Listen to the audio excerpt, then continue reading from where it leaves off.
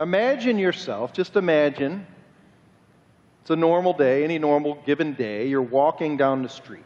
Imagine you're walking down the street like this, and across the street, you see two people walking by. It's a short street, so they can see you, and you kind of recognize somebody over there, so you wave, but you just keep walking. But what you don't realize is over on the other side of the street, they keep talking about you. And because one person knows you well, and another person says, "Who is that? Who is that person?" And they start whispering about you, because people do talk about you. Did you know that? We talk about a lot of people, because you talk about people, and you know you would talk about that person. And they point at that person, and they're pointing at you, and they say, "That person really," fill in the blank. What do you hope they say about you?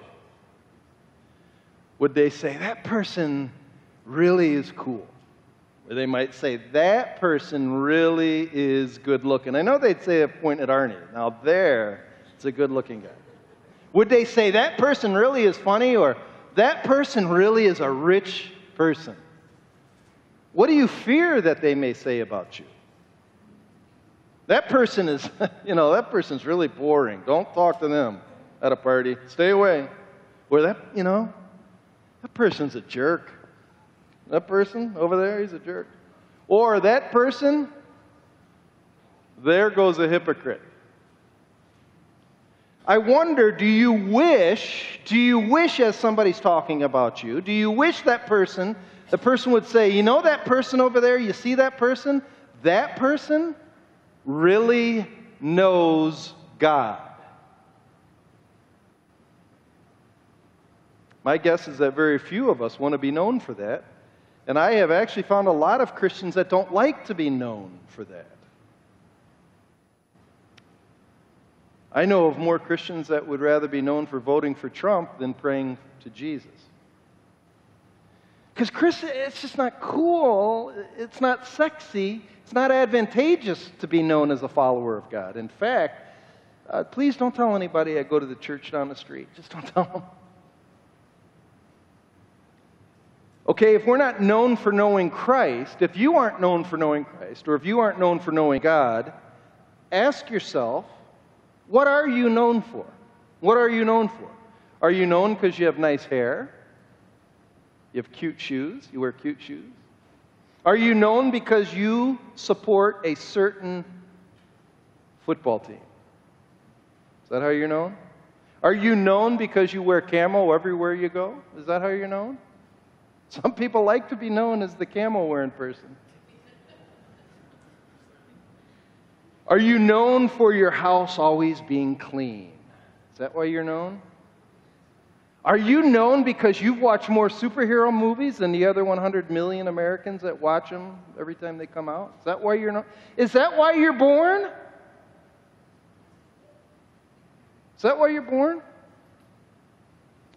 Not to sound arrogant or self-righteous, but I hope someday somebody sees me across the street and they point at me. I hope they say, "You know that guy? I think that guy really knows Jesus."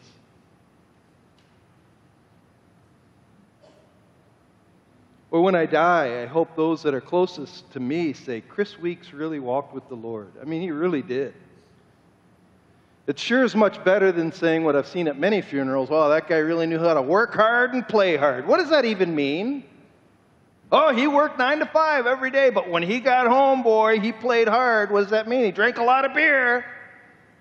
He went fishing. Boy, he could fish. He could shoot a jump shot. Is that all you want out of life?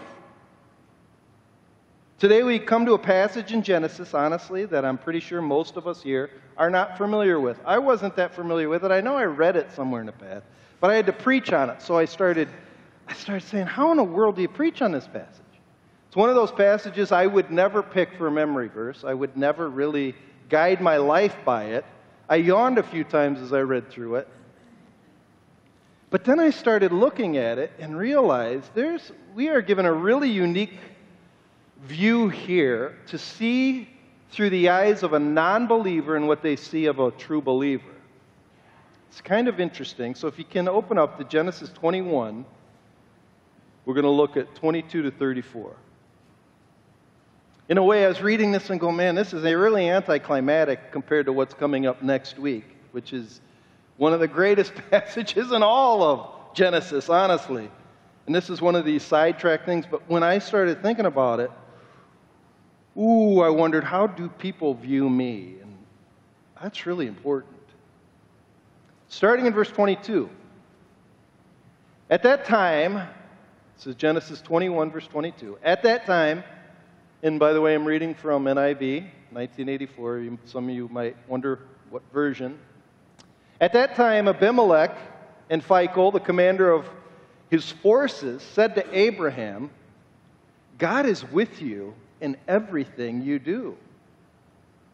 Now swear to me here before God that you will not deal falsely with me or my children or my descendants. Show to me and the country where you are living as an alien the same kindness I have shown to you. Abraham said, I swear. Then Abraham complained to Abimelech about a well of water that Abimelech's servants had seized. But Abimelech said, I didn't know you've done this. You didn't tell me, and I just heard about it only today. So Abraham brought sheep and cattle and gave them to Abimelech, and the two men made a treaty. Abraham set apart 7 ewe lambs from the flock, and Abimelech asked Abraham, what is the meaning of these 7 ewe lambs you have set apart by themselves? He replied, accept these 7 lambs from my hand as a witness that I dug this well. Or it's my way of telling you, I'm telling you the truth. That was my well. Verse 31, so the place was called Beersheba, because the 2 men swore an oath. Can mean an oath or 7 is what Beersheba means. After the treaty had been made at Beersheba, Abimelech and Phicol, the commander of his forces, returned to the land of the Philistines. Abraham planted a tamarisk tree in Beersheba, and there he called upon the name of the Lord, the eternal God. And Abraham stayed in the land of the Philistines for a long time. And that's the passage. It's a story of 2 different men from 2 sharing or having 2 different worldviews, and they're trying to form here a relationship based on mutual respect. It's really what's happening. And I'll tell you, make no mistake about it, there is no reason in the world for these 2 people to get along, other than one of these men knew God and the other man knew he knew God. That's the reason they're getting along. And so this one man realized he better get on good terms with Abraham because Abraham knows God. So I want to be friends with the guy who's friends with God.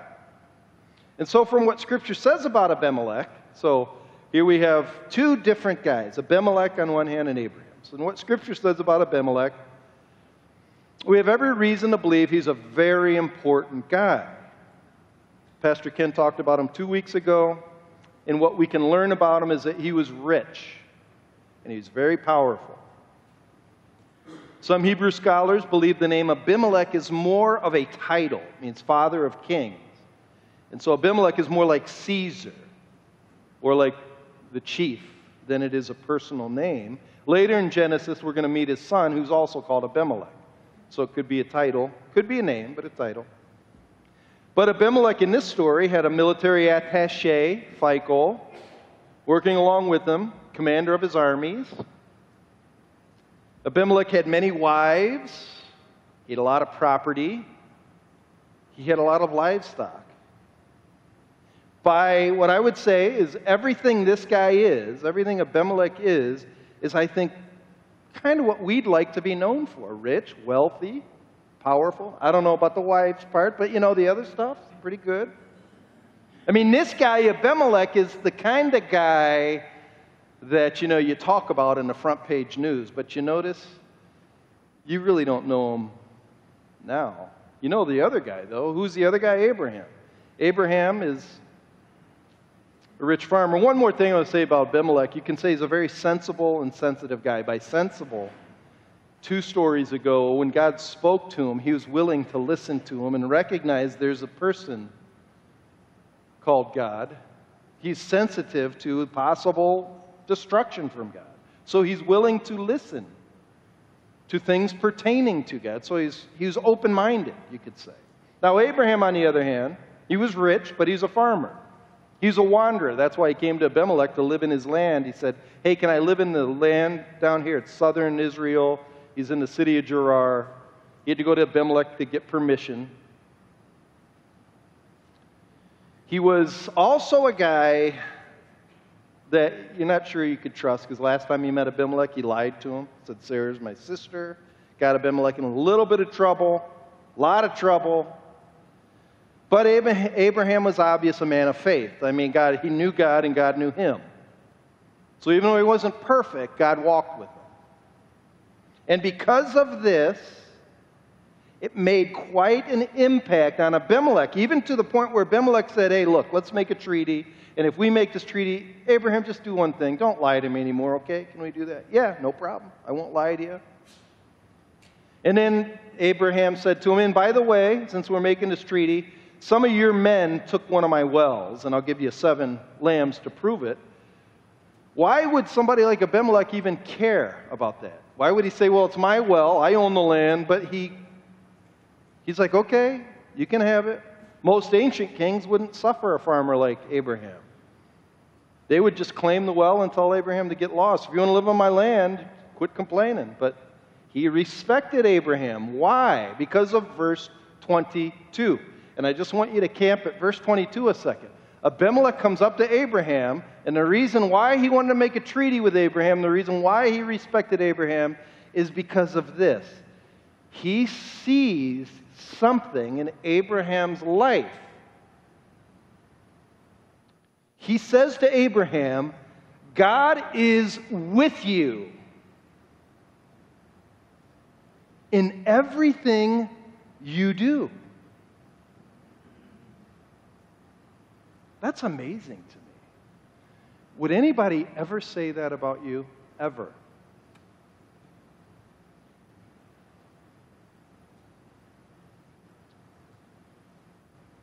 Abraham, God's with you in everything you do, so let's be friends, okay? You know, I'd like you to be on my side, and let's make peace.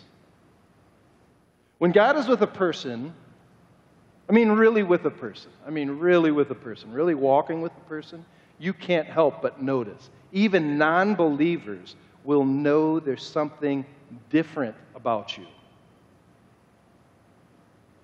There's a weightiness, a nobility that flows from the person who has God on their side. You could say it like this: respect comes naturally to those who are protected by an awesome God. People they may not like you, we'll talk about that in a minute, but they will respect you. And when you have God on your side, people will notice. The First Corinthians says, some of you will smell like a fragrance of life to people. Some of you will smell like a fragrance of death to people. All because you are a minister of the gospel, or all because Jesus is with you. How do you smell to people? How's your spiritual body odor? How do you smell to people? Do people even notice that God's with you? To me, it's not a big principle, but it's a massive principle. I wish people from this church, when they left, people would say, there goes somebody that knows God. Well, what are some of those things that people see? We can go all through Abraham's life, but I want to just bring out 2 characters whose qualities are very obvious because God's with them. And I'm going to bring up these characters because one's from the old, one's from the new. And I'm bringing them up because if they have God on their side, so can you. Sometimes we look at Abraham as this amazing guy, but I just want to show you 2 people whose God's hand was on them. And people could just tell. And I want to bring up characteristics that I believe will be true of you that are not true of other people who do not walk with God. The first example, I want you to go to the book of Daniel. And I'm going to talk about Daniel and just bring up 2 character qualities of Daniel I believe are evident because he walks with God, and God walks with him. And I bring up Daniel because Daniel at the time was, some scholars will say he might have been 12 years old. He was taken captive as a slave. He was forced to live in a completely pagan culture. Completely pagan. He's taken out of Israel, had to live in Babylon. And even in this culture, where nobody's for God, he still walked with God. And he might have been 12. Some speculate 12 to 18, maybe about a 16-year-old guy. And there's two qualities that stood out in Daniel's life. Number one, we find in chapter 1, verse 8. Chapter 1, verse 8.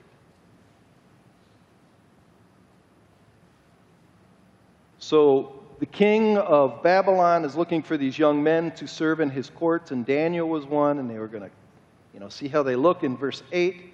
They're serving him food, but Daniel resolved not to defile himself with the royal food and wine, and he asked the chief official for permission not to defile himself in this way. What character quality did Daniel have?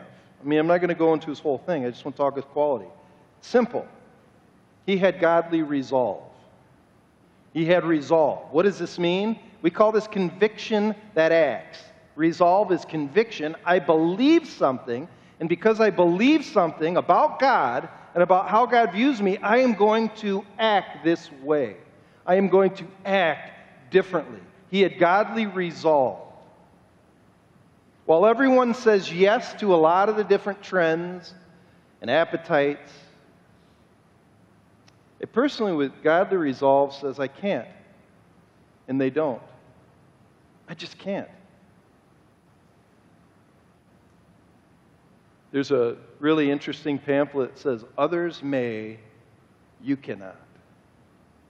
It's written by G.D. Wilson. Some of the things he says, others may boast of themselves, of their work, of their successes, but the Holy Spirit will not allow you to. God may let others be honored and put forward and keep you hidden in obscurity in order to produce some fragrant fruit for His coming glory, which can only be produced in the shade. He may let others be great, but keep you small. He may let others do a work for Him and get the credit for it now, but the reward for your work is held in the hands of Jesus, and you will not see it until He comes. Others may, but because God has such a close watch on you, you cannot. That's godly resolve. They're convictions. As G.K. Chesterton once said, if you don't stand for something, you will fall for anything. And a lot of Christians are falling for anything given to them. Whether it be, sexual deviancy, whether it be, addictions, whether it be ways to think or watch, or I don't have conviction, so I don't care. When God's with you, He makes you stand. Second thing about Daniel's chapter 2, 14 and 21. Chapter 2, 14. When Arioch, the commander of the king's guard, had gone out to put to death the wise men of Babylon, Daniel spoke to him with wisdom and tact. He asked the king's officer, why did the king issue such a harsh decree? The king had a dream and he wanted somebody to interpret it for him, and nobody could, but Daniel could, and he spoke with wisdom and tact. Verse 21 of Daniel 2, verse 24. Daniel 2:24. Then Daniel went to Arioch, whom the king had appointed to execute the wise men, and said to him, do not execute the wise men of Babylon. Take me to the king. I'll interpret his dream. If you know the story, Daniel is able to interpret dreams, but Daniel speaks with wisdom and tact. Not only did he have real answers that were given to him by God about the way the world is, but he knew how to communicate them. In the book of John, it says, the law came from Moses, but grace and truth came through Jesus Christ. People who know Jesus, their lips speak grace and truth, or you could say truth with grace. Your words will be graceful. They'll be truthful. Not just intelligent, but truthful. They'll speak to the heart. Here, I'll show you one of my favorite verses. Go to Psalm 119. Psalm 119, right in the middle of the Bible, Psalm 119. And I want you to look at verses 97 to 100. It's an amazing promise.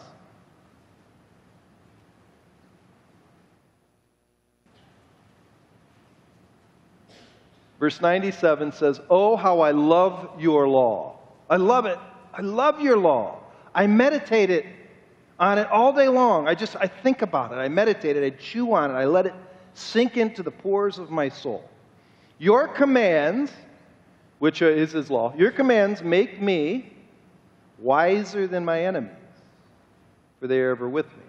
I have more insight than all my teachers, for I meditate on your statutes. I have more understanding than the elders.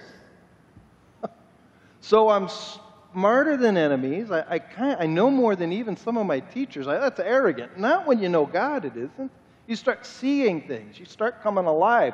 You start to think when God's with you. I mean, you really think. Your mind starts firing and you become a good thinker. You're wise and you know how to speak with grace. You don't just follow current opinions and trends and say the same silly thing everybody says. Your words are heavy. Every word matters. In the book of Jeremiah, God says to Jeremiah, if you speak worthy words and not worthless words, you will be my spokesman. If you speak worthy words and not unworthy words, you will be my spokesman.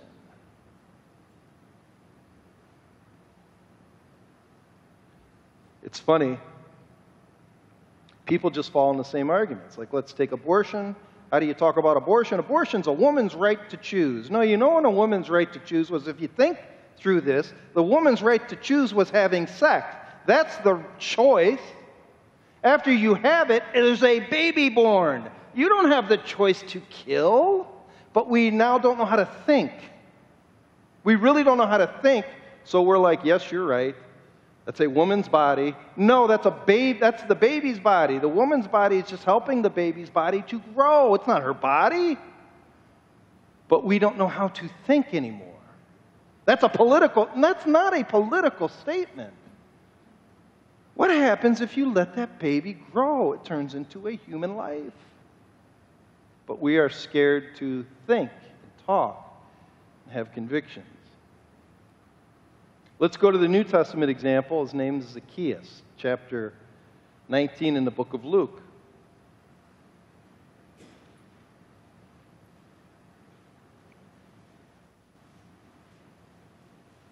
The reason I bring up Zacchaeus is Zacchaeus was, he's a guy that Jesus came to his town and came to his house. And because he's coming to his house, who's going to be with him, everything about Zacchaeus changed. Because he was a guy that, truthfully, I think before Jesus came to his town, he's a guy that nobody liked. He's a tax collector. He was short. He would scam people and take a lot of money. He's probably slimy. Probably talk like he's from the mafia. You know what I'm talking about? Hey, you give me some money now and I'll let you pass through. You understand? And he'd take your money. Probably that kind of guy. And then Jesus comes to town. And look what he does in 19:4. So he hears who Jesus is, verse 2, verse 3. He wanted to see Jesus, but he's short, so he couldn't. So he ran ahead. He climbed a sycamore fig tree since Jesus was coming his way. And so for me, here's what imagine this scene a second. He climbs this tree and people are pointing at him because what is he doing up there? What's Zacchaeus doing up in the tree? Oh, he wants to follow Jesus, you know. That's crazy. He was willing to embarrass himself just to be with Jesus. He didn't mind embarrassing himself just to be with Jesus. Sometimes I am too scared to be considered a Jesus follower. And I'm a pastor. Sometimes I shut my mouth in situations because I don't want to tell people I know God. I get embarrassed. When people think I'm cool or hip or a rational person, Why are we so embarrassed to be connected to Jesus? And I'm asking this very seriously, because I guarantee you most of you in here are. It's scary you have to tell anybody you believe. You really believe. I remember when I used to work in retail, I would pray when I'd wake up, God, give me courage. And number 2, get me in a conversation that will make it obvious I'm a Christian. And he answers that prayer. I'm not kidding you, but it's a scary prayer to pray.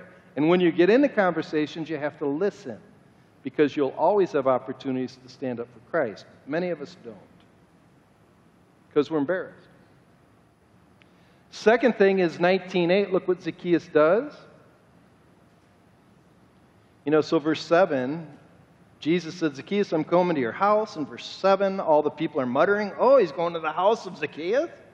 That mafia guy? What would he do there? Is he going to try to take some money off Jesus? Doesn't he know Jesus is poor? Doesn't have no money. Verse 8, but Zacchaeus stood up, said to the Lord, look, Lord, here and now. I have cheated. If I ever cheated anybody out of anything, I'll pay back 4 times the amount. Here and now. He was willing to do whatever to make God happy, to repent, to change, even to give up his precious money. Because Jesus came to his house, God's opinion of him was more important than having what he wanted. What's precious to you? I think there's 2 things that are precious to us, and I'm not going to answer money. I think money is a means to get these 2 things.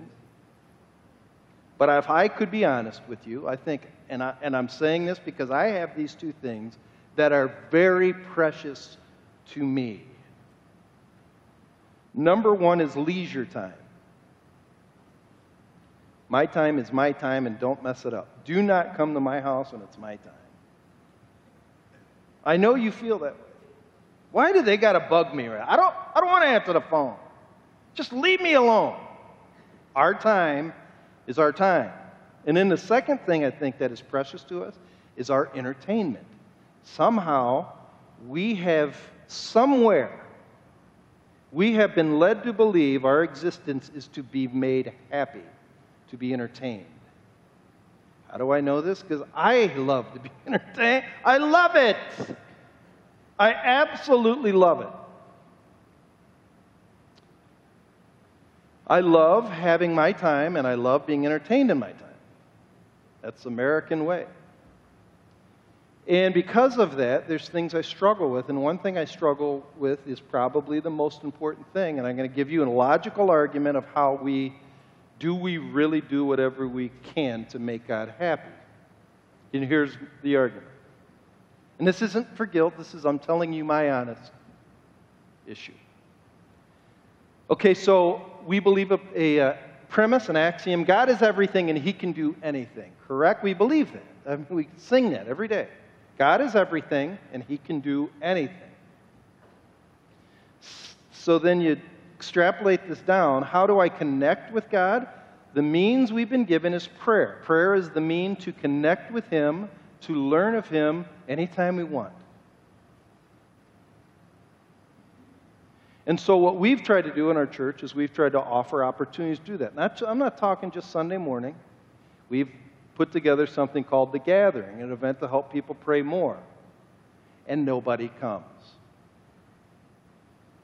Maybe we don't advertise it enough, but if I could be honest, because this is about me, some of the reasons I don't go is it interferes with my leisure and my entertainment. People don't pray because it's boring. And whenever you use that word boring, it reveals entertainment. That's what life's about. And I'm really talking about me. But I bet I'm talking about you too. I wonder if when I go to heaven, Will Jesus, let's say I go to heaven, I get to the pearly gates. Will Jesus say, hey, Chris, yeah, what was your favorite Netflix series down there? I like that one too. Man, if I was you, I'd have watched all of them too. Well, do you think he'd ask me this? He goes, hey, Chris, I'm really curious. How good were you at taking that round piece of leather and throwing it through a metal orange steel were you good at that? Oh, I've always wanted to be good. I'm so proud of you. It's the most important thing to some people, that they can take a round little ball and throw it through a hoop. Look at me. What in the world has happened to us? I mean, I'm not saying it's wrong to do that. I'm saying it's wrong to be identified for your whole life by that. So when I walk across the street, people say, that guy can shoot a three-pointer. Who made me? A guy by the name of Jesus. Do I know him? Well, if you're listening and you want to be known as someone who knows God, a person of conviction, a person who's wise, a person who's not ashamed of being affiliated with Jesus, a person who wants to do what makes God happy, I first have a warning, but then I want to show you how it's possible to be a guy that has God living their life. The first warning is that some people won't like you. Luke 6:22, there's going to be people that hate you. And they exclude you. They don't want you around. That's the hardest part, I think, for Christians, is be excluded. Luke 6:22 is a tough one. But it says if they did that to me, then they'll do that to you. But there are some people that are watching you, like Abimelech watched Abraham, and they're curious. And they wonder what makes you tick. And I'll be real honest with you. I think there's people out there that are just dying to meet a real Christian. Just looking for somebody they can trust. So the second person would be the sensible and curious. And Peter says they want to hear reasons for why you believe what you believe. But I think it takes some time. It takes some time of watching you to see, are you genuine? They'll see you walking on the street and go, maybe I should talk to that person. Have you ever had somebody just come up and talk to you who really don't know you and they say, I just have some questions I think you might be able to answer. It's really amazing because people are watching you. It's really amazing when that happens. So, what do godly people do to have God with them? Let's go back to the story of Abraham. This is, it's very simple, but you won't catch it if you're not looking. It's very simple. Chapter 21, verse 32 and 33. So they made a deal. There's a lot of scholars that really get into the ewe lambs and making a deal. I'm not going to get into that because it's just he gave them 7 lambs to prove he's telling the truth, and so they named the place Beersheba, made an oath. But then 32, so after they made this treaty, so Abraham and Abimelech shake hands, everything's settled, they trust each other. It says Abimelech and Phicol, the commander of his force, returned to the land of Philistines. So they go home. They're gone, and Abraham's by himself. He's all alone. So what does he do? Verse 33.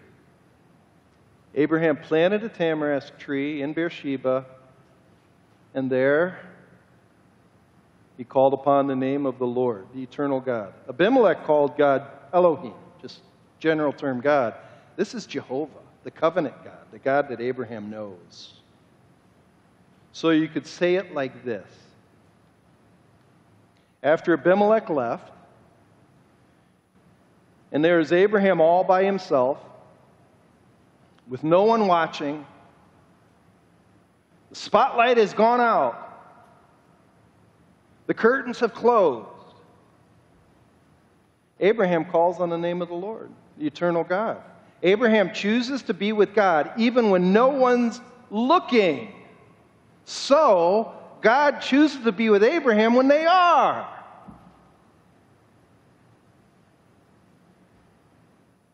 Not only does Abraham know God as a covenant-loving, eternal God who never ends, meaning he's going to see that vow that he made, but he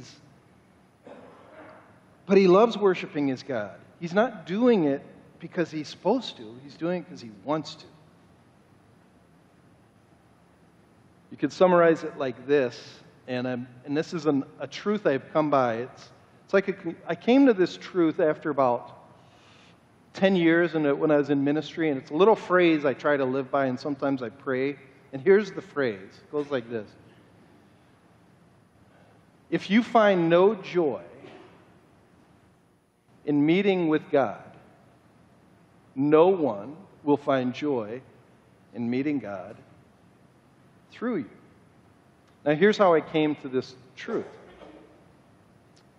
Before I was a Christian, I wasn't a fool in the sense of I just wasn't, I like to call people rockheads or gearheads, that just don't listen. I was listening. I wanted to know. And there were a lot of people in my school that claimed to be evangelical Christians. I wasn't an evangelical Christian. I was a traditional Roman Catholic, but I had a lot of questions. And I'd ask my friends, and all of a sudden, one day, in the cafeteria, this guy, he was a Youth for Christ.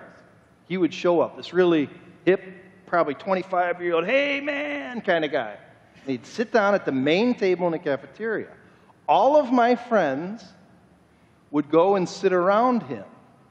But these were the same friends that when he wasn't there would be cracking horrendous jokes, talking wickedly about women, and they were scared to talk about Christ. But when this Young Life guy showed up, they all wanted to go to what I call bikini evangelism. They go to this, I live in a rich town, they take kids on buses to go to rich beaches and hear the gospel for 10 minutes. And they wanted to get around this guy because, and this guy, hey, man, and they would all claim they're Christians. And then when the guy would leave, they would slump back into this falseness. Because I saw him at parties. And I'd ask him, who's that guy? Oh, that guy's so cool. Well, what is? Oh, he's a Christian leader, Youth for Christ. He's so cool. I said, you guys go to that? Yeah, it's awesome.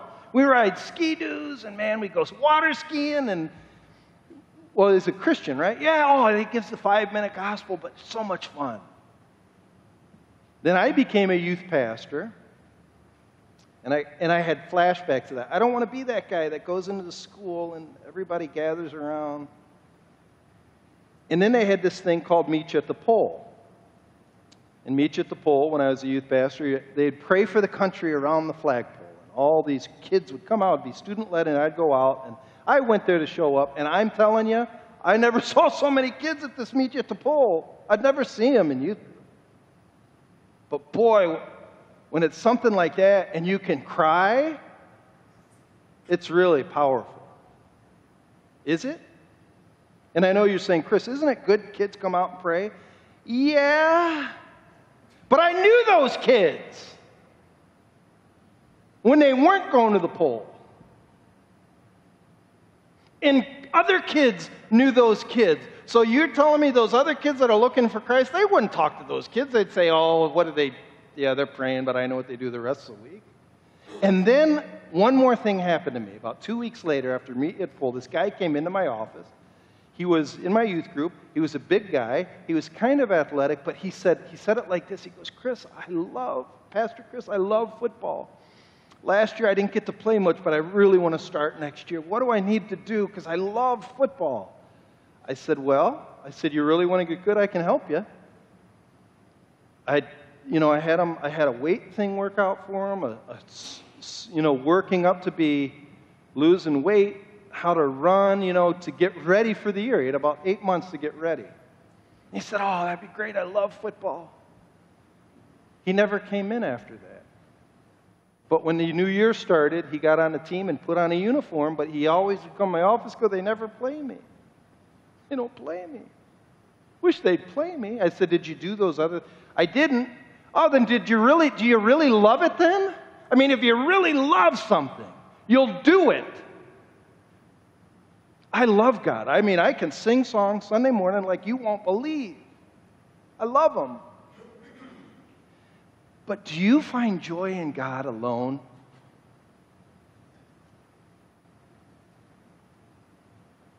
Because if you don't find joy in God alone, I'm convinced it's obvious.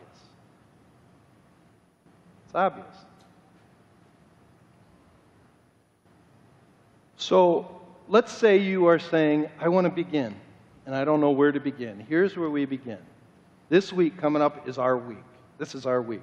Go to the next slide. I want you to start to know our story.